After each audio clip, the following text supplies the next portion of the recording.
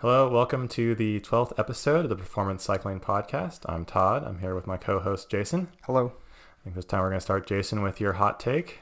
My hot take is too many riders do too many group rides. So ditch the group ride in favor of specific training that's going to address your performance limiters is where you're going with this. So I think I did my first group ride in a while this past weekend, and I noticed a lot of flaws in trying to ride in a group. You know, it's really social, it's fun, you forget your training sometimes, but also it comes with disadvantages. So for you, I think if you're racing a bunch, right, then you probably get the value out of racing. I think if you're maybe not racing, you feel like there's some value in a group ride of going out and having somebody else dictate the pace to you.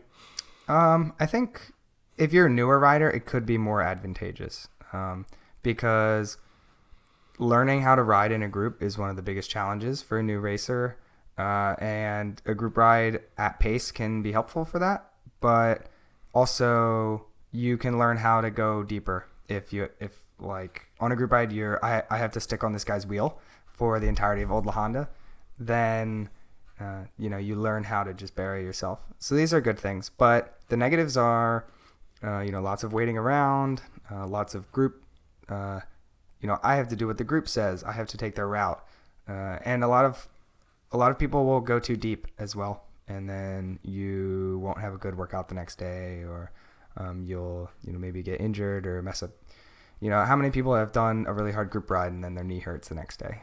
Sure. I think I'm generally on board with what you're saying. I think from my experience, I've seen that in my own training, right? Is like when I was a beginning rider, when I was newer, I got a tremendous value out of the group ride just from being in the pack, but also from pushing a little bit harder maybe than I would have on my own at that point in time. I think as I've matured as a rider and I have more experience, going on a group ride's fun. Like I enjoy it. I enjoy the camaraderie and the people that I've grown to know over time. But if I want to get training done, I should just go by myself and put my head down somewhere and get done what I need to get done. So the reason that I have this hot take is twofold. One, there's a ride called Spectrum, which is the oldest NorCal ride that's been running every Saturday morning. And I saw a few Cat 1s that I race with on the ride leading it, and it just was a bit of a head scratcher for me. I don't think that's necessarily where you get the most value out. And the other thing is there's a weekday noontime ride where a couple of riders, a Cat 1 crashed out of the ride. And it's like, this is a Tuesday midday, training crit, and you've, now have a bunch of road rash and likely, landed on your hip, and now you're, dysfunctional in your hips until you stretch them out, or I don't know. And also, there was a group ride in Trexlertown where all the Olympic trackies would do this Wednesday night group ride, and you basically like ride out in this social ride, and then the ride home, this 45-minute ride home, is just a smasher. And everybody in the ride was a Cat 2, Cat 1. You couldn't even hang on if you weren't. So that, there's some value. People are safe, people are good. And you get to learn how to ride with these really high-level people. But if you're doing a group ride with, some people who are more casual, you're a high-level racer, there's going to be some tension there, and potential for accidents is definitely a lot higher. Yeah, I think I've been very selective now in my group riding. There's one group ride that I do. I picked it because I like the crowd. I feel safe out there. We go hard sometimes, but I do it as much for the workout as I do for the social aspect of it. Right? Mm-hmm. I know if I want to go get a workout, I can go hard on that ride, but I'm not necessarily going to get the structured workout that I need to target my specific limiters. And in terms of high intensity stuff, you really should just go do 6x1 minutes, 2-minute rest in between, instead of it's fun because we race up every hill. Like no, you should just go do your 1-minute intervals. Yeah, well, there's just more structure, right? Like you have that structure, you have the recovery times that are set, you can do something very specific, and you can get the specific adaptations that you're actually looking for. Like I totally understand, as you're looking at a group ride as maybe like a practice race, if there's that situation, but you're also on the road with cars, right? I don't know any group rides that happen on a closed area, right, on a closed course. So you're out with cars. You have to be cognizant of that. Mm-hmm. And you can't really be racing flat out if you're also contending with people commuting home from work. Yeah. And well, now I can introduce, hey, you guys know what track cycling is? Your Wednesday night track fun is, one, going to be safer than your Wednesday night training crit, but also it's a very safe, contained event, and you also get more sprints than the one at the end of the training crit. So. Yeah, exactly. You get the one sprint at the end of the training ride. Go support your local velodrome. So that's a hot take. If you want to move on to your topic for today. Sure. I'm going to talk about descending and descending position a little bit. I think it's interesting to me thinking about like road bike descending and aerodynamics. Like, how do I go fast? Because it's very different than how do I go fast on a mountain bike. Mountain bike is sort of a very basic position, a little hip hinge. Your weight center mass is basically over the bottom bracket and shifts forward and back depending on the incline that you're going down. How steep it is, the steeper it is, the further back that your center mass is from that bottom bracket. And that's kind of that. Like you just adapt it as you go, and you're in this loose position and you're really maximizing control. That's that. Like, it's not necessarily the absolute peak speed, but it's maintaining your speed on a mountain bike and maintaining your control. That's going to get you down to the bottom of the hill fastest. In road biking, it's a different discussion sometimes, because you can have these like long mountain passes or long road descents that have a long straight section. And now, like, how do I maximize my speed going down this? How do I conserve energy when I'm going down this? And at the end of the day, it's going to become like, how do I get in the most aerodynamic position? Like, yes, you still need to handle your bike. I think that's one of the things that as we go through this and we talk about positions here, some of them probably aren't so good for turning your bike, and others may be better, right? So at the end of the day, right, you have to find that position that's made the best compromise. And then some of these positions that get really aerodynamic on the bike require you to be quite flexible. I've obviously talked about this before. It's something that I talk about a lot, the importance of flexibility in our sport. So like, if you really want to get into this aerodynamic position going downhill to conserve energy, you got to make sure your flexibility is up to par to be able to get there.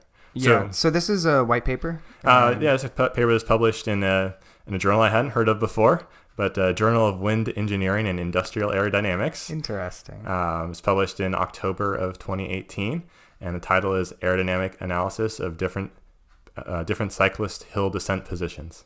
Okay, and so I found their methods also very interesting. I'm not going to go into it because it's like super technical, but just as like I think about like PT and medical research and how they do those methods a lot. So it's just interesting to see how they went through this study and what methods they use to get to their answers.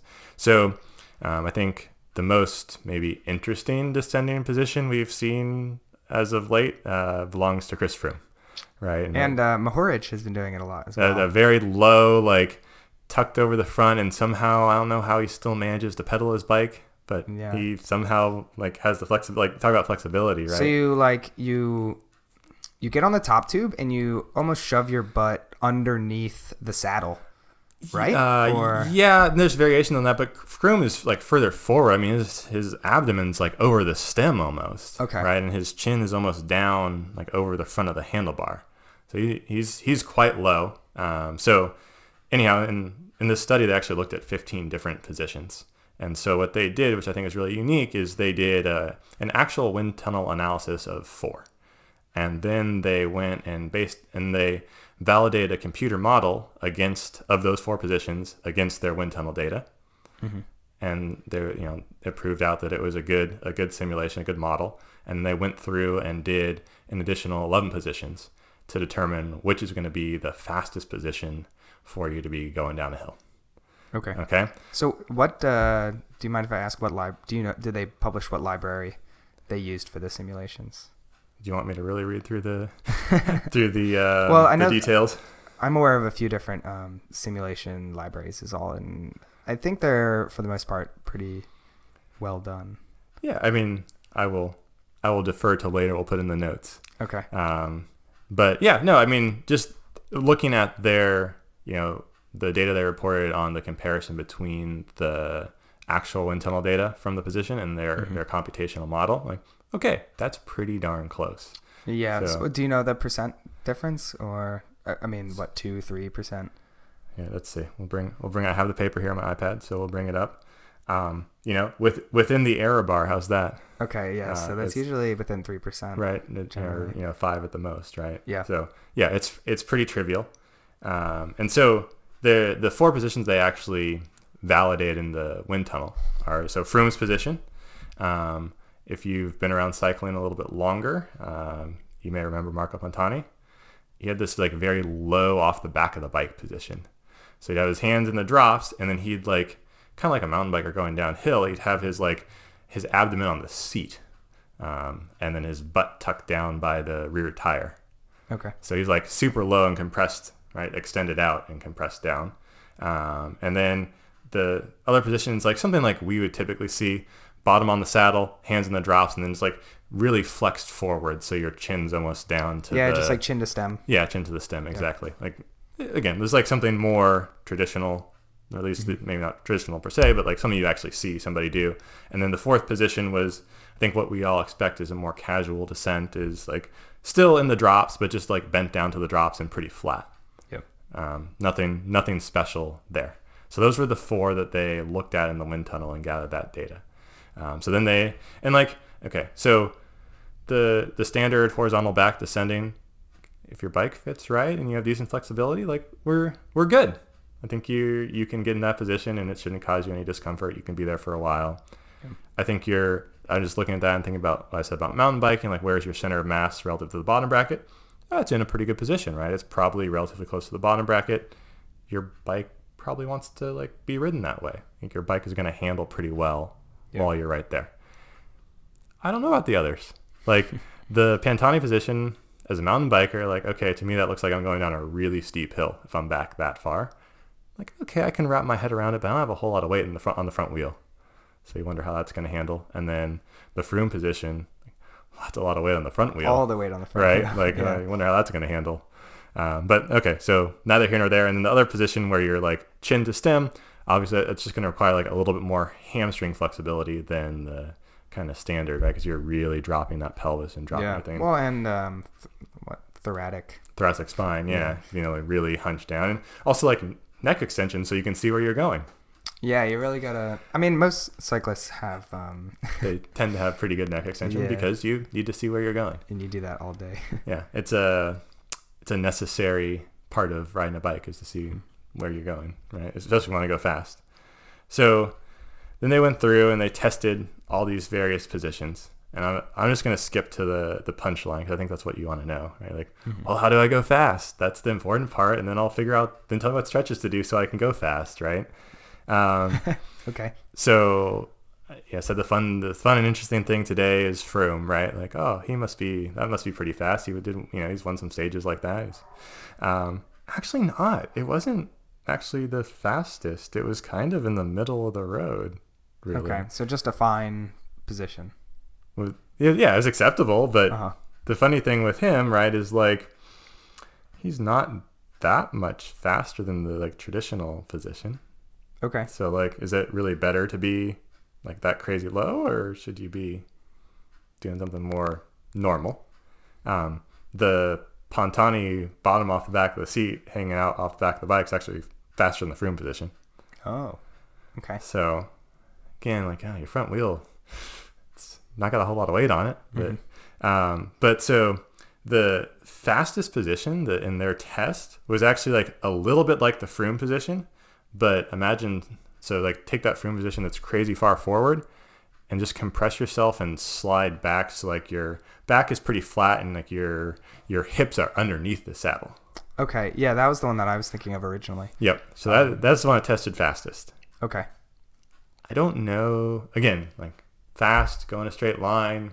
If I knew the road and it was very predictable, okay, I think I can get comfortable with that. Mm-hmm. Boy, if you have to change position real quick, you can't go straight up because you're going to catch your butt on the saddle. So you have to be able to go forward, which I think potentially spells trouble for you. Depending on the situation, right? Like, yeah. So I think that in NorCal, these positions will never be used.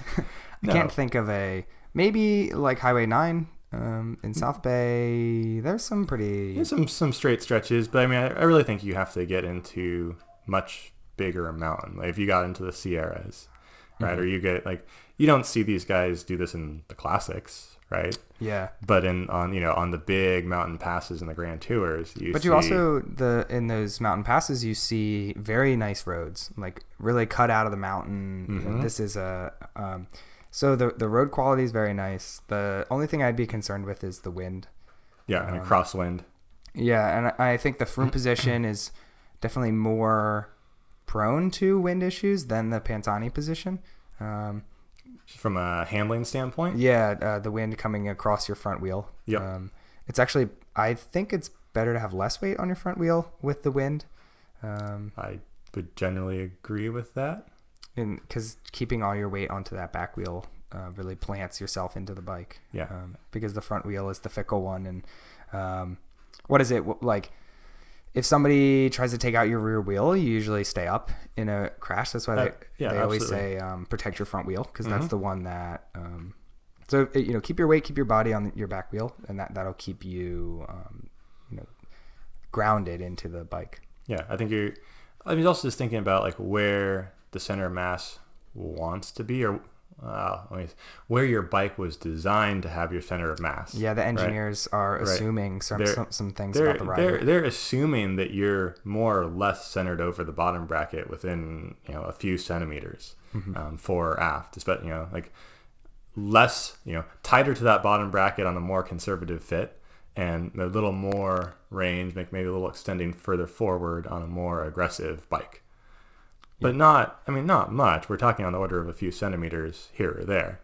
So your bike's meant to handle best when you're near that bottom bracket. So getting super far forward, your bike's probably going to feel funky. So it's interesting to see that this low position draped over the bars, chin tucked down, but then butt back, sort of close to the saddle, is faster from an aerodynamic standpoint, but it also reason to be looking where the center of mass would be.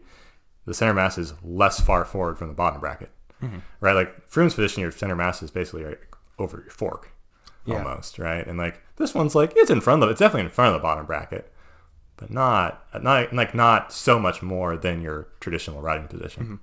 So this the best aerodynamic position is your weight balance is better. It's pretty awkward to get out of. I've done it before. You have to sort of do this. Yeah, you have to untuck yourself. Right, you have to straighten up and go stand up forward, right, from the pedals. And if your core, you have to really engage your core, because your front wheel wants to sort of take you off center when you're getting out of it. So I've seen in some of the shorter classics races, people will enter that position and then they'll hop out of it right before a hairpin or something. And I mean, it's the fastest way to do it, as I understand it, but it is always a little bit scary to see them try and get out of the position, only 30 meters from the come into a corner and got a 35 split second to get in and out. Yeah, and I think engaging your lats probably a little bit to stabilize the handlebar there, so that it's not. Well, you do it automatically because you can feel the bike starting to move in your body once you to survive. You want some stability there right away. So then I think just looking at that position, taking this back to sort of the anatomy piece, right? What's the demand from a flexibility standpoint if you want to talk about getting into that position, right? Being a little bit of a contortionist on your bike there. So honestly, I think the biggest demand there is probably hip mobility, right? Because you're bringing your knee much, much closer to your chest in that position than you would normally on your bike. So and it's not necessarily hamstring flexibility per se, because your knees are bent, right? So your hamstrings have a little bit of slack, but it's more if there's any joint restriction, you have any restriction in the joint, labral restriction, femoral acetabular impingement sort of things, that would give you trouble getting down to that position.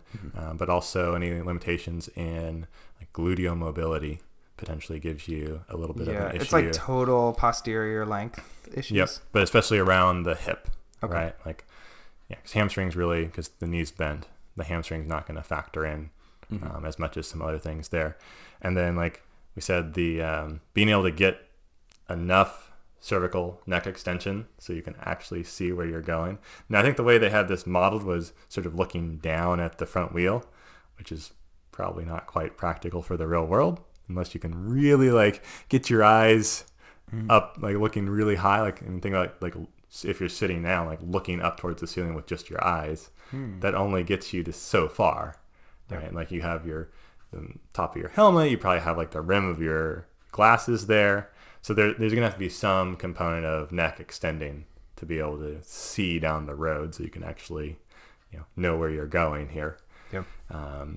So I think that, and then there's got to be some arm strength there too, right? Because you're kind of tucked at an end range position. I think about some of the positions in yoga, like as you go in between like a down dog and going, like getting flatter to the floor, where you're in that sort of push up and you're all the way flexed. So like you're supporting yourself on really flexed arms, and now your muscles are in a shortened position.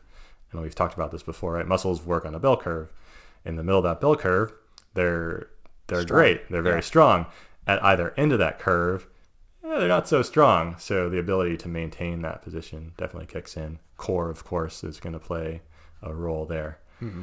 And then, I think getting out of that position is like a little trick of extending yourself and not catching yourself on the seat. I feel like that could be semi-catastrophic, depending on how caught on the seat you get, and then not putting too much weight on the front wheel while you do that, and causing it to do goofy things. So a few things that I'm thinking of now are, like, a lot of pro riders really prefer smaller bikes. Mm-hmm. They'll go 1 to 2 sizes smaller than they should be. Why? I don't know, because they do what they want. But a big advantage of that is the seat is so much further out of the frame, which allows them to get under it. Mm-hmm. If you're riding the proper size bike, you're not going to have enough space. Like your hips are too big to fit under the saddle. Yeah. So maybe we've found out why they go such small bikes, but that's something to think about with. Are you descending a lot? Is that part of your repertoire as a rider? And if so, you need to be thinking about your saddle height relative to your top tube. Yeah, and I mean, look, at the end of the day, aerodynamics is nice. That's one insight into how does one descend fast, but that's only true as going in a straight line, right? Yeah, so that's what the other thing that I was going to comment was, I notice that I get value out of speed through the corners, and I think that when you see pro riders who chase down another, someone smashed the climb and now the finish is at the other side of the descent, and the second or third place rider will just storm and chase down this rider who did the climb like a minute faster. It's not straight line speed. It's I got 3 seconds at each corner, and there's 30 corners, and now I caught you. So the straight line aerodynamics, and sometimes you even see the first person in the group really dive down the descent, and then you see the second guy hit the hairpin at a higher speed and get right back up onto their wheel. Yep. So there's a lot more to descending than these positions, but at the same time, if you're dropping 2,000 feet and half of that is in one straight stretch, like, you do need a good position. And I think this is this idea, right, of aggregation of marginal gains, right? Like, if you can put all the pieces together, or you can be really aerodynamic and you can make, you can cause your competitors some stress. Like, even if it's just you're coasting down a very aerodynamic position and you're opening up a 50-meter gap, right? And now when the road flattens out, they have to do something about that, or they're thinking about that, and pushing themselves a little bit harder on that descent. That all adds up, especially in a 3-week race like a Grand Tour. Maybe for the one-day races that you and I do, that's a trivial change tactically, but those things can add up certainly over a longer race. Yeah, and now that I'm thinking about it, Taylor Phinney had a stage win because he just got in his tuck, and he's 180 pounds because he's 6'4", and he was able to get away in his tuck and get 15 seconds, and then of course he's a good TTer, so he just held on to it. So your aerodynamic position can be used as a tactic, but if you're looking at most descents, it's how do I brake as late as possible? How do I carry as much speed through this corner? And how do I get right back up to where I was? Mm-hmm. And I think that's what's so cool about Froome, I think. And I think this is true for a lot of riders. They have this moment where they realize descending is important, and they just descend like a fiend for like a year straight. Every time they go down a hill, they're trying to push the limits, and then they get very good at descending. And that's something that he has done only the last maybe 3 or 4 years. I think his first couple tours, he was just a fine descender, but he started to really get interested in really using that as a tactical advantage of his. And I think that's good. And it's not just Grand Tour riders or climbers. I think that there's a lot of overlap between cornering and descending, and cornering and crits. Oh my goodness, absolutely. So when I came to NorCal, I came from Pennsylvania, which is like a really big crit scene, and I didn't have trouble descending. I remember like my second group ride, I did Page Mill, and got a very good time and followed a very good descender down it. And, it feels just like a crit corner. Put your weight into the outside pedal, stick the corner. If it gets tighter, you just stick it harder, sort of thing. And having this sort of, I don't know, this is the gamer side of cycling. There's the technical side of this is my FTP and I'm stronger than you, and, adaptations. And then there's the, I'm a good athlete and I know how to control my bike side. And I think that descending is one of those, I'm just a good athlete sort of things. Yeah, and I think there's a certain confidence that goes with it, right? It's like you have to be willing to push it. You have to have pushed it a few times, right? To know and to understand what your bike is actually capable of doing. So I think most of us probably don't push our bikes to what they're capable of doing because, our limitation of skill or our fear of falling get in the way before we can really push to the limit of what our tires can do, what our frames can do, what the brakes are capable of doing, right? Like self-preservation is a very good thing. I'm not arguing that it isn't, but as you come into a corner, self-preservation probably kicks in to have you start feathering that brake before the actual need of you to start feathering that brake. Yeah. And then that, that little bit of difference, whatever it is, it's 3 meters going to that corner or 5 meters or what have you. That's the difference between a good descender and a great descender. Yeah. Right. And it's that 3 to 5 meters on every corner, like all the way down a descent like Page Mill, all the way down a massive mountain like you're doing in a Grand Tour, that all of a sudden adds up. It, for one corner, it's nothing. It's like, oh, it's just a little gap. And then, 10 miles later, it's 20 seconds, 30 seconds, a minute. Yeah, absolutely. And I think that it takes a lot of focus and a lot of practice. And it's something that, we all do our intervals on climbs if you're lucky enough to have a mountain near your house. And you should be practicing your descending too. You want to rest, but you should be practicing planting in just a little bit harder than you did last time. And I think I'm not one of those people who always goes one harder, but you get to a point where you're like, okay, this is fast. I don't need to go faster than this. And there are a few different types of athletes when it comes to descending. I suck at descending. I don't have a lot of confidence. I don't, really control my bike. I think of these people as generally more like power based. They're usually not speed skill based riders. They're usually just really strong and really focused on FTP.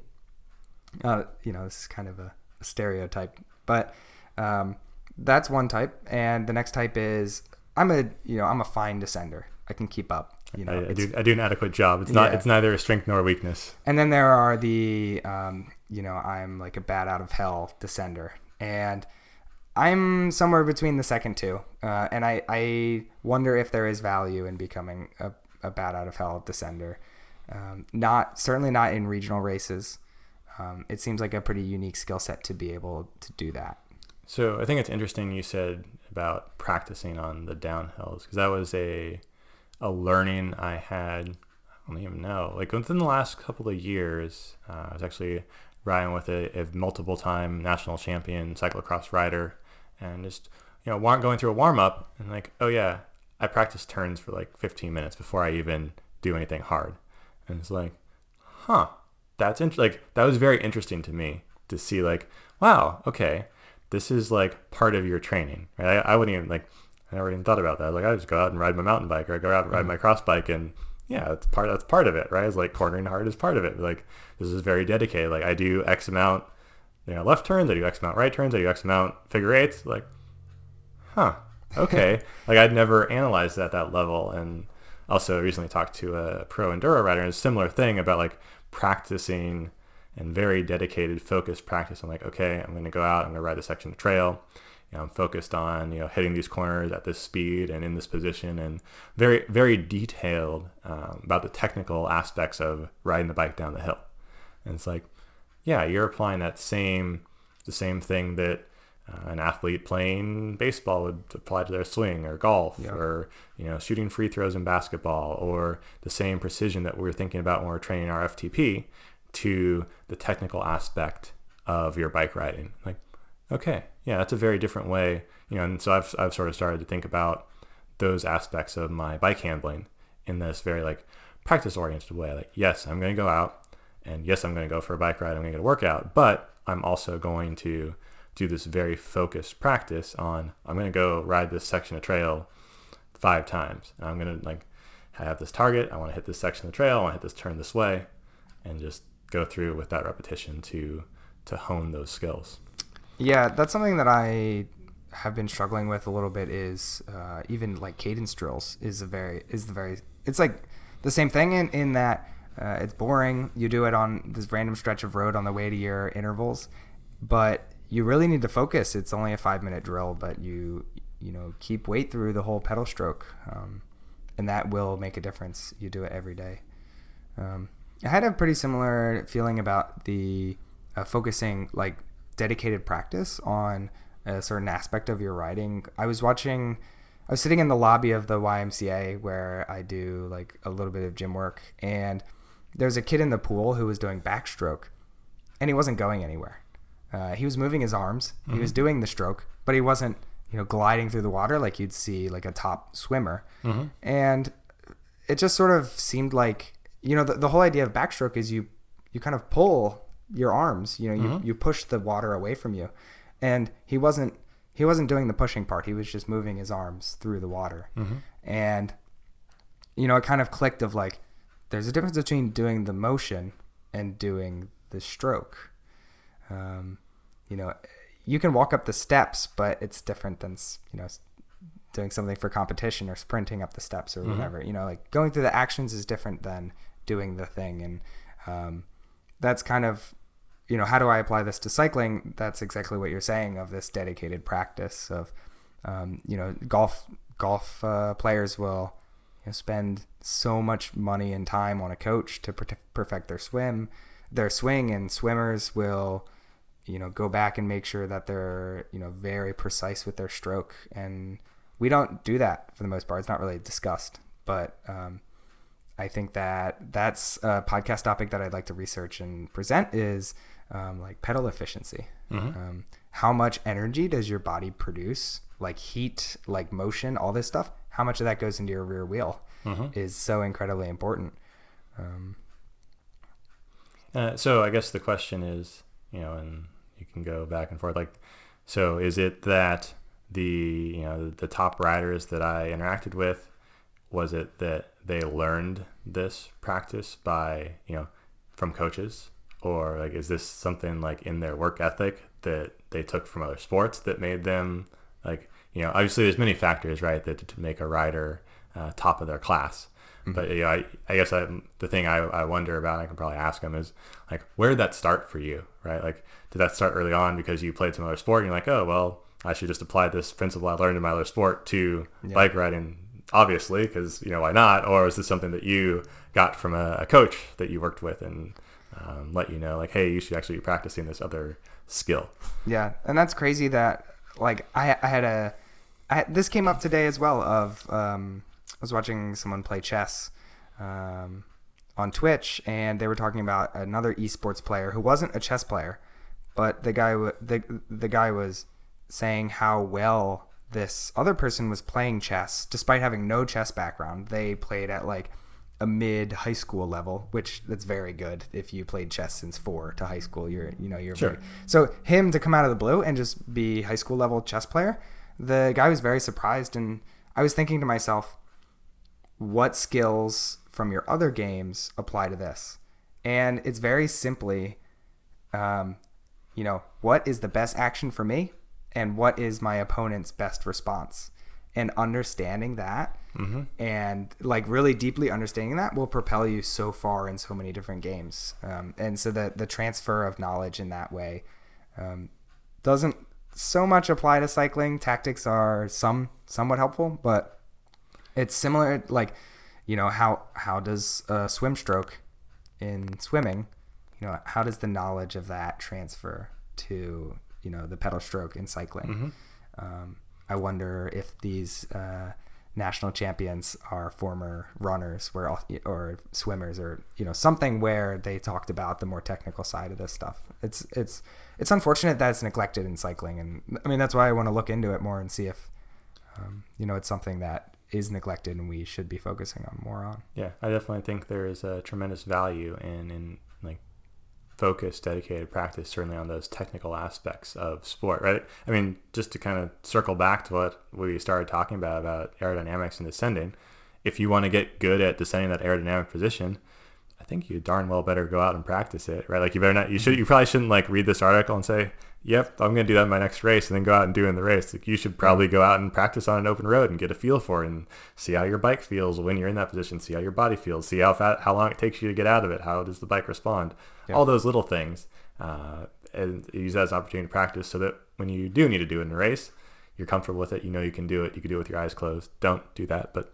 that you could, and you'd be comfortable and know how the bike's going to respond. Yeah, and then on that topic, getting the most value out of your ride, like for us, we have Alpine Road, which is a false flat down for like 7 minutes. That's a great place to practice this aerodynamic position. But also that's the same road that most people take home at the end of their ride. So are you going to be the rider who practices their aerodynamic position while, just getting home after their intervals? Or are you going to be the rider who says, I'm kind of tired, I'll just cruise. Just going to blindly ride home. Yeah. These two different riders have a different trajectory. Oh, absolutely. Yeah. And so if you're excited to do well, hopefully you'll be the one that tries to get the most value out of their time. Squeeze that little bit more out of it. You're gonna be out there anyhow, right? It's so tough to do though. If I can give my personal opinion. Yeah. Oh yeah. To squeeze that little bit extra out when you're already tired, when you put in a good interval ride and say like, okay, I'm just gonna do that little bit extra, and do that little bit extra technical work. Yeah. But also, you that little bit extra, you can find that in your life every day. Like, oh, it'd be great to get an extra half hour sleep. It'd be great to get an extra, you can add, your diet, your sleep, your workouts, all this stuff. I think that's something I see as a physical therapist all the time with patients, right? Is like a patient comes into me, they have this problem, and a lot of times I'm recommending some exercise intervention for them. And it's like, well, I need 15 minutes of your day. Right? I need 15 minutes of your day to help you get better, and you need to do this. And so it's always interesting having that discussion with people like, yeah, do I have 15 extra minutes? And it's like, well, it's for your health. Like, yeah. I hope the answer to that question is yes. But it's so hard to lay on the floor and do the exercise that you want at whatever 10 o'clock at night when you just want to go to bed and wake up tomorrow. I appreciate the challenge, right? And saying like, yes, I understand that we can all say it, but I also appreciate like being the person who's assigning people the things to do most of the time. Like, I totally understand that challenge for people. Like, yeah, it's hard sometimes to find that extra 15 minutes, even though you have you came to see a physical therapist in the first place. Yeah. Right. Like, so you were motivated to create some change and to feel better, but to find that 15 minutes is sometimes tough because we're all busy. It's sometimes a challenge. And so we talked about stretching at one of the episodes. And I think sometimes though, it's my personal opinion, maybe don't do the workout and stretch instead, and you might get more adaptation, more value. Everybody has these big, going to see the PT is the equivalent of doing my intervals. This is the big thing that I can definitely do that will make me better. And, yes, there's other things that you're neglecting that will also really help you. Making sure you get good sleep, making sure you eat Yeah. well. Yeah. There's If you get so 3 many hours of things. sleep every night, hitting your intervals is not going to do anything. Yeah, and I think to your point, I mean, now we're gonna go off on tangent here, but I think to your point, like it's okay to skip that scheduled interval ride if you didn't sleep well last night, right? Mm-hmm. Like you're not gonna get your value out of it. So have a recovery day, like swap your recovery day and your interval day, and get on with it. Like you do only have so many hours in the day, so you should maximize them. And if you can't control everything, if you had a big work deadline, you didn't sleep well, unless you're a pro cyclist, like you don't get to control those things. And so, be willing to adapt on the fly a little bit, even though like, I was psyched to do that interval workout today, but I slept 4 hours last night. It's not going to go well for you. It's not. So I think, counter to your idea on this, I would say, say you messed up your breakfast, like you had an early morning meeting and you thought they were going to bring donuts, and they didn't. And so, you have a workout right after work and your fueling for the day is bad. Go do your best. Get on your bike. Go start the intervals and know that you're underfueled and know that you need to stay on top of your on-ride fueling. But don't skimp, don't say, oh, it's not perfect, I won't do the ride. Fair. I guess there's different, I don't know. I guess I'd put different classes around things of like why, like where you draw a line on doing or not doing. So for me personally, I've talked about this, heart rate variability is sort of helps me in that decision, right? Of like, hey, I didn't sleep well. What's my heart rate variability look like? It's okay. Like, all right, I'll go do that. Or like, I slept poorly. My heart variability is not very good. You know what? I think it makes sense to postpone this hard ride today for another day. This is the tension of, training is, do I push through it? Do I, bag it and try again later? And it's, the prompt is what's more valuable for me right now. Yep. And so, okay, now that, this is the last tangent, then we'll move on to my topic. But, the reason I said donuts at the early morning meeting, I've had so much success with like munchkins before my morning ride. Like it's really easy to eat. Yep. It's a lot of carbs and sugar. Yep. It's like for me, pretty light on the stomach. And then, the fat is also, you're going to use that fat as well. You are. So I guess I get to say what I have before my morning workouts now. Okay. So I think I go maybe a little healthier. So I make a little shake. I take a cup. I don't do dairy, so I use almond milk or some alternative milk. But if you're a dairy fan, by all means, go for dairy. If you want to do 2%, I think that's a reasonable substitute. I take about 3/4 of a cup of rolled oats for my source of carbs there. I have a banana, and then I have a little, like a tablespoon or so of peanut butter. And I always throw like just a little protein powder on top there. I blend that together in the blender, and that's pretty light. I've got some carbs, some like really easy to access kind of sugary carbs from that banana. So you're also like 6'3". Yeah, right. So you scale this per weight, right? Yeah. And like I have some little protein, I have some longer chain carbs in the oats, a little fat from the peanut butter. But like you can imagine, there's many permutations of this. If you want almond butter, if you want cashew butter, if you don't want a banana, you can put an apple. So you could expand this for anybody's palate. That really works well for me, and I've done that for a long time when I have an early morning workout that I'm going to do. I found muesli. Everybody says I pronounce it wrong. That's also really nice. Make it in beforehand. Maybe put some honey on top. That seems to be pretty light on my stomach, and it's a good balance between too simple or too heavy. Like oatmeal, if you use like steel cut oatmeal, that can take 3 hours to digest. Muesli is 2 hour and a half. Donuts is like I'm gonna ride instantaneous. Yep. Yeah. Yep. And it's just so interesting that at Chico I did really well in the P1 race, and I had munchkins every morning. So there was a study we'll have to talk about another time. Okay. That looked at athletic recovery, and basically it's kind of funny because basically what they did is one group did their bike-based workout and had like the normal recovery thing, 4-to-1 carbs to protein, great, and then the other group had fast food, similar caloric content. And then they, did a follow-up test and then a crossover design, and lo and behold, the outcome was the same. The athletes performed equally. So, our bodies are pretty good at making use of what we give it. Are there better things that we can give it? Probably, but in a pinch or. So are we holding off on this, or do we? I think we should hold off on this one. So I think we go down the rabbit hole and not get to talk about, because I have a couple studies to hit back at you with. So all right, it's science. So we'll take notes on this if you're interested. This will be a later episode. This will definitely come back. So my topic is actually cycling shoe. How do I pick a cycling shoe, basically? The main reason for this is I had to buy new cycling shoes. And the main reason for that is because I had really bad pain on my pinky toe 3 hours into a ride, most rides. And basically I went to see a fitter. I said, this is bothering me.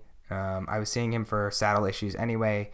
And he said, okay, let me put you on the, the foot measuring thing. And he was like, oh, your width is 44 in terms of you should be wearing a 44 shoe. This is European sizing. But your length is like a 42.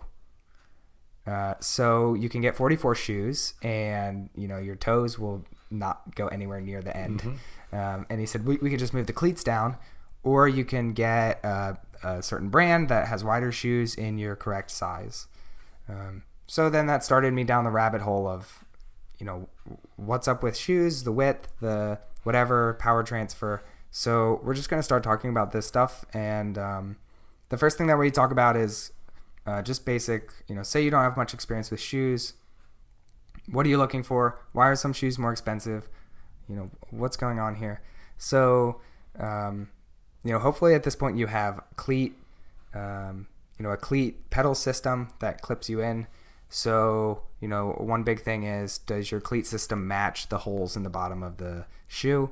So most are the triangle, 3-hole system. Speed plays are a 4-hole system. I used to use speed plays a lot and I don't anymore. So we'll probably get to the point where we talk about why I moved away from speed plays. But even if you have a 3-hole system, there's usually an adapter to a That's 4 true. or a 2-hole system in most cases. Yeah. You can usually have some little adapter plate that you'll put on the bottom of the shoe to make it work. Yep. So the big difference in shoe quality is the biggest is the sole. So lower end soles will be plastic, higher end soles will be carbon fiber, and the stiffness factor will increase as you get a more expensive shoe. So why do you want a more stiff shoe? The marketing team will tell you it's because you get better power transfer through your foot into the pedal, which, of course goes then to your rear wheel, which goes into the road. So, the highest end shoes have a stiffer carbon fiber sole. So even if between two carbon fiber shoes, you'll get, a higher modulus carbon fiber, which means that it won't deflect as much under the same load. And it seems to be, from this perspective, you get what you pay for, I would say. And the other things that you could be looking for is the upper material. So the upper is the name of the thing that goes above your foot. And so most shoes are synthetic at this point. Some people like their kangaroo leather, although it's definitely heavier than synthetic. When I played soccer, kangaroo leather was the creme de la creme. Gives you that extra spin on the ball. Yeah, or whatever. Leather shoes are comfy, for sure. Indeed, yeah, and they mold to your foot over time, right? They tend to fit to you a little bit. So that's the thing about high-end uppers are really stiff, which also helps if you're lifting your foot. There's no... sometimes your foot almost like exists inside of like a little bubble in your shoe if you can't get it to close quite right. And so that effect can be more pronounced if the upper is not as stiff. But coming with the stiffness and the synthetic nature of the upper also doesn't allow it to conform to your foot. So sometimes there's a little bit of a balance there, and you don't always want the most expensive, stiffest upper, fancy schmancy thing. because it's not really what you're looking for. And then the other thing is the closure system. There's lower end stuff is like Velcro, or they'll have like strips that have ratchets. And then you lift a lever and click click click. And then higher end stuff is steel cable closures, and there's one brand, BOA, which is sort of the industry standard. They seem to be doing a lot of good stuff, and those are nice because they're lighter, but also the closure system is actually cheap to manufacture. So when they first came out, I was working at a bike shop, and everybody was like, "Whoa, what is this brand? What's going on?" And they had a rep come and just give us like 100 BOA closures, and they were like, "Oh yeah, they're like whatever, X cents to make. So just take a bunch, and if somebody says theirs doesn't work, just give them a new one." And they make their money off selling to the manufacturer rather than like the license to use our product, mm-hmm. rather than so. They don't normally go bust too quickly. They definitely go bad, the closure systems, because they are lightweight and stuff, but it's usually pretty easy to find a replacement. And you can just, unclip them out, clip them in. And I think the gradation with those, right, is a little bit finer than the ratcheting levers in many cases, right? So you can fine tune your fit of the shoe mm-hmm. A little bit better than with the ratchets. Yep. And then the only other thing in terms of basic stuff is rubber on the bottom versus flat. I call them flat bottoms, but mountain bike shoes, and I believe so. Do cyclocrossers just use mountain bike shoes? Correct. Okay. Yep. So road shoes they'll have like a heel rubber and maybe a tiny toe rubber, mm-hmm. But otherwise are flat on the bottom. And mountain bike shoes, if you know more about, you can stand in them, you can walk around. Yeah, and there's a range of mountain bike shoes from like the more cross country or cyclocross oriented folks that have, it's like basically a road shoe with a little bit of rubber on it that goes around the cleat and gives you some ability to walk and like grip the terrain, to something that looks more like a skateboarder's shoe that has a groove for the cleat in it, and it's not as stiff, and you could walk in it pretty easily. Yeah. So now on to a little bit more about, like, how do I say this? More advanced features of shoes or considerations. One big thing is weight. High-end shoes tend to be lighter, and the idea behind that is the inertial load of the shoe.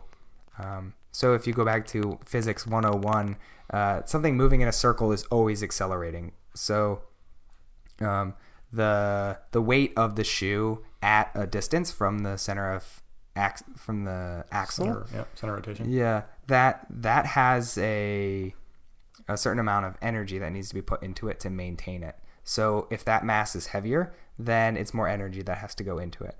So generally, you want something lighter. A lot of the high-end shoes, the uppers will be lighter, the soles will be a little thinner. That's why the carbon fiber is better. It'll be you need less material to get stiffness mm-hmm. out of it. But at the same time, your leg is also rotating about this. So yes, the relative amount of weight that you're adding to your leg and the difference between two pairs of shoes on that mm-hmm. is probably relatively trivial. Right. If you did the calculation. There's I haven't done the calculation, but a lot of marketing material, it's 196 grams, 12% lighter than our closest competitor. It's not as significant as you want it to be. How much do you weigh? How much does your leg weigh? And humble brag, I did a DEXA scan. I have 20 pounds of mass on each leg, of muscle mass. What is a quarter pound? Especially the difference between getting that muscle mass to work properly mm-hmm. versus not. The other big one that we're going to spend some time talking about is width. So that's the initial reason why I had to get new shoes. I was using Specialized S-Works shoes. They call them European cut or Italian cut, which is code for super narrow. Not American. Yeah. And I speculated they likely made their shoes narrower. I used to not have this issue, but I believe they've started making their shoes narrower, likely to have better marketing for the weight. There goes our Specialized sponsorship. Yeah. So you have to be careful with the manufacturer that you get, and sometimes they pad their stats a little bit with making a narrower shoe. Now you have less sole material or less upper material. Probably less of both.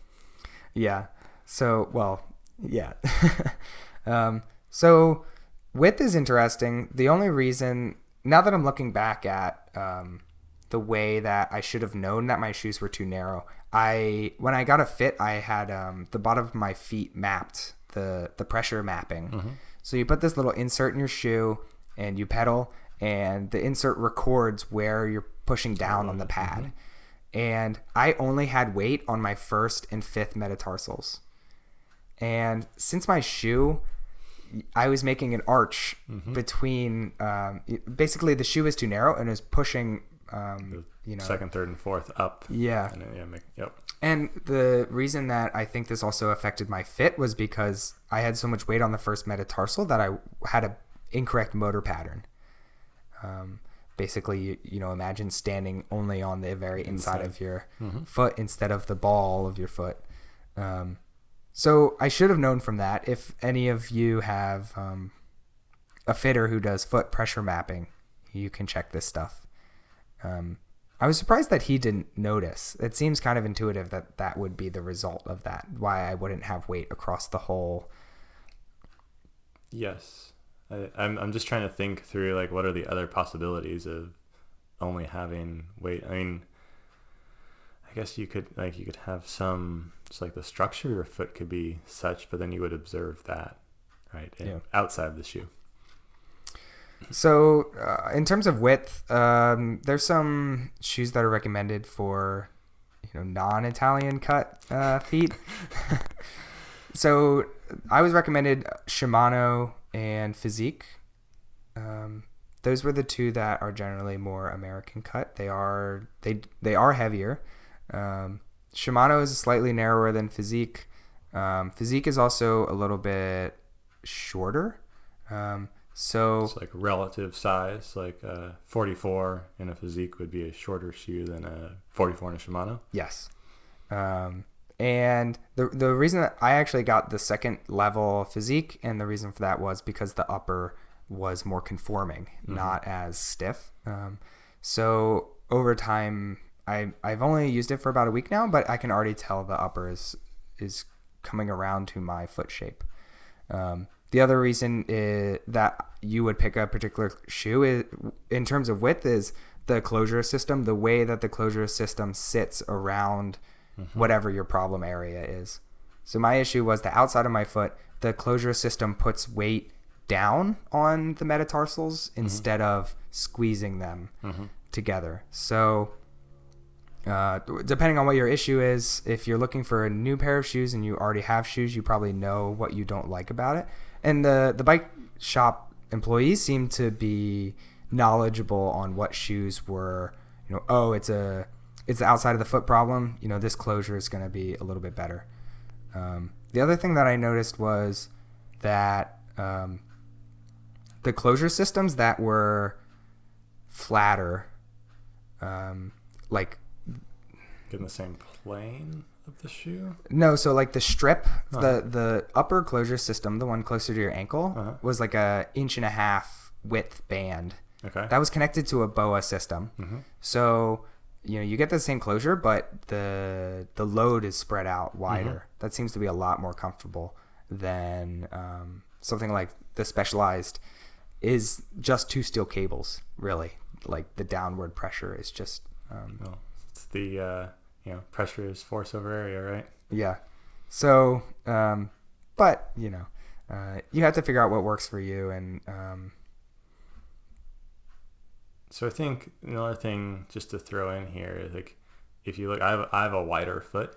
So, like, for me, it's like super important to find the right pair of shoes. And some shoes that are advertised as wide are actually more, you'll learn, are more like high volume, but to be a wide shoe and adequately support, like if your foot is wide like mine, to adequately support a wider foot, you need the sole of the shoe to be wider from point to point, right? And that's one problem to solve. Your foot should stay over the sole. Yes, exactly. So what you're saying is some just make more space in the upper. More upper. And that solves a problem actually for a different person. If you have a really high arch, then you need a shoe that has more upper. So it's taller and it conforms in that dimension, but you may not need a wider sole of the shoe.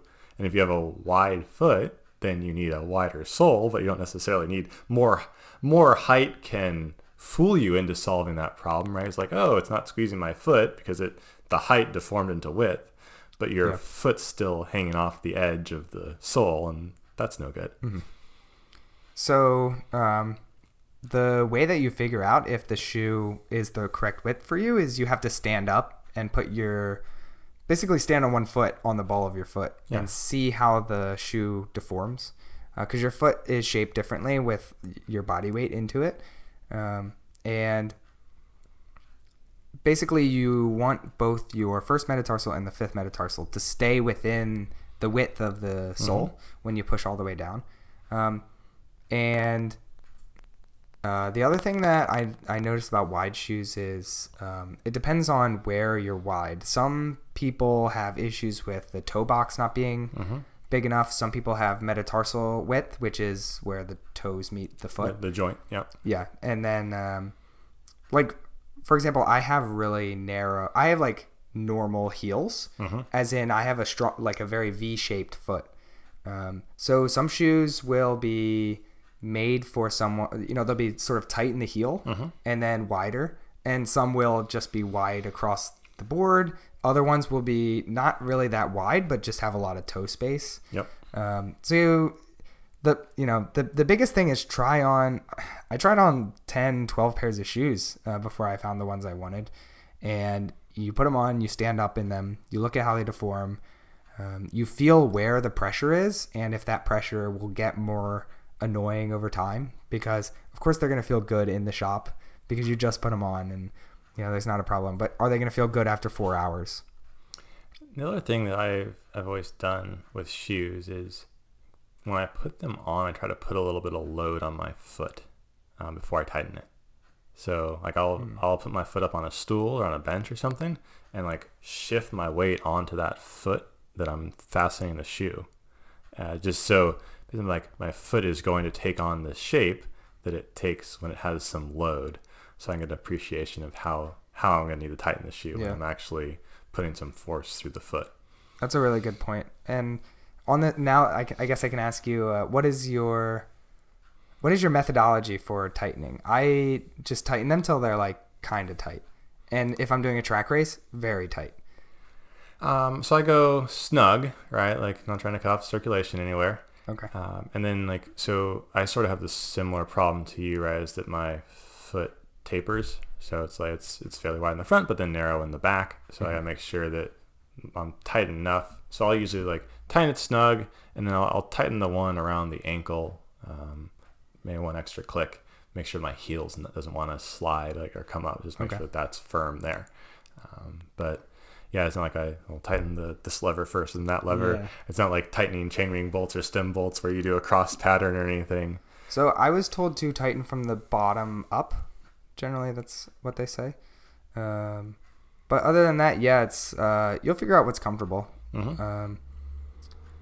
Other stuff to think about with shoes is laces. So I can get stuck in my chain.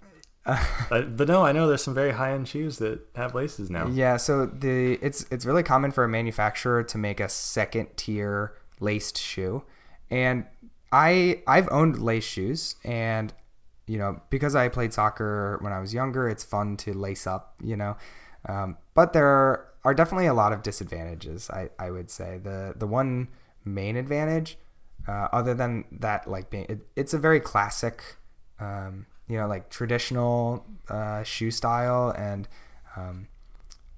it feels cool to do it, and you feel like a retro cyclist. But one, you can't change the system while you're riding. That's the biggest problem. An advantage though is the aerodynamics are better for a laced shoe. Most of them come with a really wide rubber band for you to put over the laces. And actually, a lot of the closure systems aren't very aerodynamic. They're usually like cylinders. Big knobs, yeah. Yeah, or knobs or something. And if it's a fast race, I'll be wearing shoe covers anyway. But I think that indoor track cycling, you can't wear shoe covers because shoe covers are not a non-essential clothing item. But the reason you can wear them outside is because you could be cold, even though it's an 85-degree summer day. So indoor track cyclists could get an advantage from laced shoes, if and those are fast races as well. But other than that, you should probably stick to steel cable closures or ratchet systems, I would say. Yeah, I think that's convenient, ease. A few other things. Women's specific shoes. I don't believe there are women's specific shoes necessarily. And I mean that in a marketing sense. They are marketed as women's specific shoes, but you can all buy the same shoes. The only advantage of a women's specific shoe is that they can go to a smaller size. And so if you get the women's S-Works, it'll go down to a smaller size than the men's version. But no, there's no gender-specific differences between the shoes other than the aesthetics. Yeah, at some level, a 42 is a 42 is a 42. Yeah. But now in the U.S., we have to differentiate between men's and women's sizes for some reason. I like that. They're pretty no-nonsense with cycling shoes. It's like, yeah, it's European. This is what it is. I think that's... the only last topic, and this could actually take a little bit of time, is let's talk about arch support. What's going on with the arch? What do you do? I've had custom insoles before. I would not recommend custom insoles. Oh, I'm curious now. Why? So I got the custom insoles that are it's some sort of thermoplastic polymer that in the bike shop you put them under some light and you wait 10 minutes. You heat it, you mold it to your shoe, your foot. Yep, and then you cut it to size and you put it in your shoe. And the reason that I had a bad experience is because it actually reinforced the incorrect motor pattern. The molding part is let's stand on one foot on this insole. Yeah, that's not... okay. So I guess that's not ideal if you want to correct something in your foot, right? But why do you get custom insoles? Because you have a foot problem, you have a knee problem. Right. Look, I think there's two sides to this. I think you could say, I'm going to stand on one foot, I'm going to mold it to my foot so it's maximally comfortable and it takes the shape of my foot, right? Like that's the idea of, say, a memory foam mattress, right? It molds to the contour of my body and it's maximally comfortable in theory. Mm-hmm. Now, I think what you're saying, and I think where I come from, is like, well, yeah, I'm getting an insole because my foot is doing something funky that's either inefficient or causing me some pain and discomfort. And what I actually want to do is have someone look at that and say like, oh yeah, look, I see that, your arch is dropping here and that's causing your knee to swing in, and no wonder you have medial knee pain because you're in knee valgus for your entire pedal stroke and blah, blah, blah. So let's fix the navicular drop. Let's give you some extra support in that arch, and now you're going to feel better. That's exactly what I was going to say. So, yes, I think, I totally buy that. So I think then there's a step in there where you need to have someone trained, whether that's a chiropractor, a physical therapist, a podiatrist, an MD, athletic trainer, whoever, to assess your foot posture. I probably assess your foot at some level, right? And assess your foot posture and say oh yeah, I see you have this symptom that you're telling me about on your bike. I see this positional fault or movement fault or whatever you want to call it that is somehow linked. Hopefully you could observe it, right? Like squat for me, okay, yes, I see where your foot's collapsing in. I see how that's causing your knee to move, out of plane. This is what we're also observing on your bike. Let's connect the dots. I now understand if we could, now let's, try to correct that, maybe do something. So in my PT practice, the way I go about it is I usually like tape somebody's foot first, just to do like a crude test. Like, okay, I think I see this. Let me see if I can tape your foot to mimic that support, and let's redo this functional assessment. Oh, hey, that looks better, right? That by fixing your foot, we fixed your knee, right? Now your knee tracks better. Great. Then to me, that's like a green light of, okay, let's go down this road of orthosis. There seems to be some value here. Okay. And then, then you go down the road, you have somebody that is capable of making you a custom orthosis, and then you get that fitted into your cycling shoe.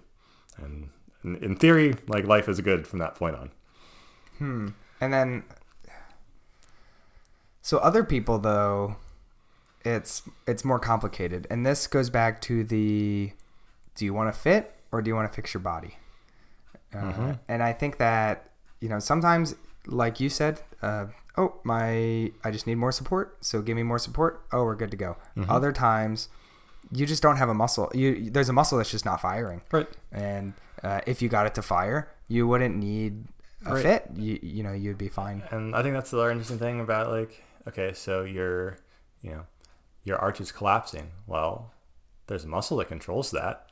So do you put an insole in your shoe, or do you train that muscle, or do you put an insole, right? You put the insole in the shoe and that's your long-term solution. You're not going to train the muscle.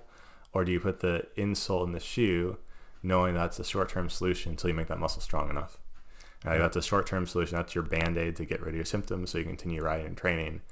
Meanwhile, you're training that muscle so you can ultimately, train without that. And I will say, like, my experience with bike shoes is, when I started riding, like, they kind of just put wafers in there for insoles, and I think the manufacturers have gotten a lot better, like, actually putting a reasonably supportive insole in there. Some are better than others, but I think, like, my first pair of bike shoes, I ended up getting, like, some aftermarket, not custom, just off the shelf inserts. You're like, what is that thing that's in there? It's a flat piece of foam that can't possibly do anything. And coming from a running background, that was like crazy. Like, what is this in this shoe? Yeah. Running shoes always have something in there. So I guess my own experiences, and, so what is your recommendation? I've had success in just, Specialized specifically. Here, I'm getting our sponsorship back. They have 3 heights. Yep. So low arch, mid arch, and high arch, and they use it's called thermochromatic board. So it changes color with heat, and you stand on it. Yep. And if you have a low arch, it gets heated all the way. If you have a high arch, it doesn't. So you step off and the green board turns red where your foot was standing, and then they see how much surface area your foot touched. And theoretically, although now that we're talking about it, you should be standing on one foot to really simulate the weight through the pedal. Like, maximal. Yeah. But, staying on 2 feet is probably close enough. And basically you look at the total surface area that's touching, and then that tells you what your arch is approximately. And hopefully it matches one of their pictures. And then they say, okay, you're low, medium, high. And then you buy it and you put it in your shoe. And are you good? Is that it? I think I've had success. It's, how much is my arch affecting me? I don't have arch pain. I don't really have foot pain other than this, the width issue. But an arch issue, or an issue at the foot, doesn't necessarily have to manifest itself in the foot. Okay. Right? Like, the foot is your connection to the bike at the pedal, but if something's happening at the foot, there's excessive motion in the foot that can manifest itself at an ankle, it can manifest at a knee, right? So there's other places that can present itself. So I can tell you personally, like, I do not have very good control of my arch. It should be better. So, like, the muscle that controls it is not my strongest suit. So if I have off the shelf insoles that give me some arch support, if I ride without those for long enough, my foot won't hurt, but my knee will, because it's allowed my knee now to collapse into a valgus, and it's put a valgus stress on my knee. So I know, like, it's like these two competing things. Like, well, I'll do the exercises a little bit to, like, keep the muscle stronger. And the funny part is, like, when I was in college and I wore flip-flops a lot, like, actually my arches were pretty good. Yeah. Because I was in like non-supportive shoes all the time as a college student, but then not anymore. And then on this topic, what makes you go faster? And this was the other thing with the weight stuff. Like, how heavy is your shoe? A heavy shoe that's comfy, that you can put the watts down in, will always be faster than this super light, super stiff shoe. So, theoretically you want a fully functioning body, but if you can turn off your arch and you don't have pain, you can still smash those pedals, it's going to be faster. It's in the day. I think it's what feels right is the answer. If you're comfortable, then you'll make yourself more uncomfortable, right? Yeah. You can hurt yourself more if you're not hurting other places. Exactly. Yeah. It's like you have a deeper well to draw from. Yeah. Well, I think not even that. It's almost, if you're dysfunctional and your shoes are causing you to be dysfunctional, like, it doesn't matter how much energy you have. This is what I noticed about the foot pain is, like, I have energy, but I have no desire to push down on that pedal because it hurts. Mm-hmm. Like, it's this acute pain. And that's something, now that we're on the topic, acute pain is a reason to bag a workout. And you should know the difference between my legs are burning because I'm doing this VO2 max interval versus I have this sharp pain in the wrong spot that I need to make sure doesn't, become something worse. Yeah. I mean, I think, you have to respect pain as the way I think about it is it's like the check engine light on your car, right? You have pain in your body. It's that light coming on. It doesn't mean you've broken something yet. It doesn't mean you're beyond repair. But, right, with your car, if you keep driving for another 10,000 miles with the check engine light on, good things are not going to happen. Yeah. It's the same thing with your body. You start to have pain in your foot and your knee and your hip, wherever. Like, you should inspect that, right? It's there. The alarm bell's going off. You should take some time and you should inspect that and service it, if you will, and get it back to where it needs to be so you don't have pain when you're riding. Yeah. I think that's shoes in terms of performance shoes. Shoes plus a little bit more. Yeah. The only other thing we could talk about, if you're interested, is I'm sort of people are talking about stiffness of shoes and whether there's value in it. And it's the same conversation as the stiffness in bikes and is there value in it. And I read one article where they said the bike is a closed system. Your only contact with the outside world is the two little patches, which is true. Two tires, yeah. Yeah, the two little patches on your tires. And basically what they said is stiffness is not useful because the energy, like you deflect the bottom bracket, the energy is still in the system. Mm-hmm. But my counter argument to that would be, but it's not. It's not going to forward motion. Yeah. Right?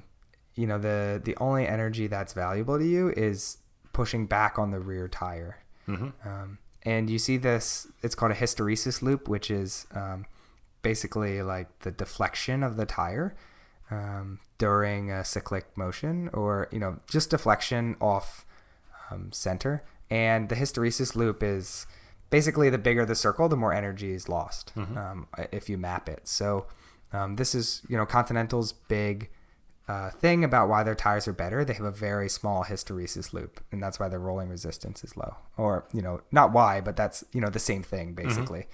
Mm-hmm. So when you deflect the bottom bracket, you have a big hysteresis loop if you look at the system. And does this apply to cycling shoe soles? And I almost want to say no, because how much are you deflecting the sole is the question. Well, and where's it going? Right? Like into the pedal, right? Yeah. Or into so your foot. your center of pressure on your foot should be directly over the pedal anyway. So does the sole deflect? I don't have the answer to this. I'm sure we could pull up a study where they gave people cycling shoes of different stiffnesses and measured the power at the foot and power at the pedal. I guess right? I also think there's a comfort component to, like, have you ever ridden a bike for a long distance in tennis shoes? Like even a short distance and tried to go fast? It Yeah. doesn't feel awesome. Yeah. So Because like I don't think your foot wants to push in that. Like I think the stiffness of the shoe like somehow has a little bit of a protective effect for your foot. okay. I'm not sure about this, but I just like intuitively from like riding in tennis shoes every now and then, like if I go like just like ride a short distance on the way like to or from work to the train station, like this is miserable.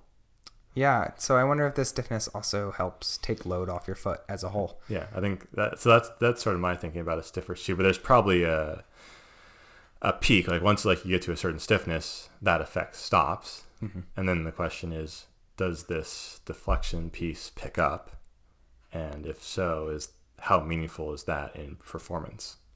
Yeah. So I wonder if it's just like this feels better because it's stiffer, or if there's an actual performance benefit. I guess at this point the jury's still out, but maybe we'll do a little research on that one Yeah. and see what we can come back with. Do you want to posit an estimate on watts if we can find it? Or I want to. All these things are like 5 watts, right? I'm sure it's very small. Yes. Yeah. So I would say between a carbon fiber sole versus the flagship carbon fiber sole is 4 watts. So you're saying middle of the road carbon fiber sole versus the best. Yeah, you see a 4 watt difference. Okay. Due to deflection. All right. Why don't we just go a little bit bigger? Well, okay. So we'll take that as one estimate, and then let's say like flagship carbon fiber sole and a sneaker, just for. Oh, that's 60, like 20. I was told 20%. I don't think it's that much. We'll see. When I worked in a bike shop, we were told to tell people 20 to 30% difference in power transfer. It probably also depends if you get toe clips and straps for the tennis shoe too. Yeah. Okay. Nope. I'm sticking with 60 watts. I bet versus tennis shoes, it's probably 60 watts. Yeah. Okay. I think we have another topic for another day for that one, or at least a hot take, huh? Yeah, to do a little bit more research and dig down for that. But I guess if you're saying 60, we'll just make this like Vegas. I'm taking the under. Okay. For 60 watts or whatever the relative percentage of that is. Sure. Okay. Well, I'll find a study that agrees with me. So I guess that's us wrapping up. The only thing we'd like to say is if you enjoy our show, we are looking for more listeners. And if you want to rate us, review us, that helps put us at the top of the listing. And also share with friends. We love word of mouth too. And I think if you have feedback, leave us a message, and we're happy to learn, or a topic you'd like to hear us talk about. I think we're more than open to that. Critical or praises, both are welcome. So thanks. What do we always say? Rubber side down. All right. Yeah. Thanks for listening. Keep the road side down, and we'll be back soon.